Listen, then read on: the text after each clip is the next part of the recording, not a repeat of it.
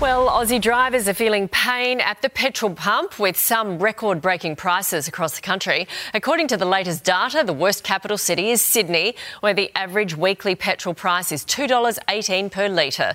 The rest are averaging between $2.01 and $2.08, except for Adelaide, where petrol can be bought on average for just $1.88 per litre. Good on you, Adelaide. Joining me now is Peter Curry from the NRMA. Good morning to you. Why are we seeing such high prices right now? Peter Curry, just checking if you can hear me. No. Yes, good morning. And unfortunately, yes. those numbers have shifted quite considerably in the last 24 hours. Even I can hear you. Can you hear me? Yes, go ahead. No. Yep, okay. Hi. Yeah, so look, unfortunately, those numbers have shifted in the last few hours. We're now looking at prices in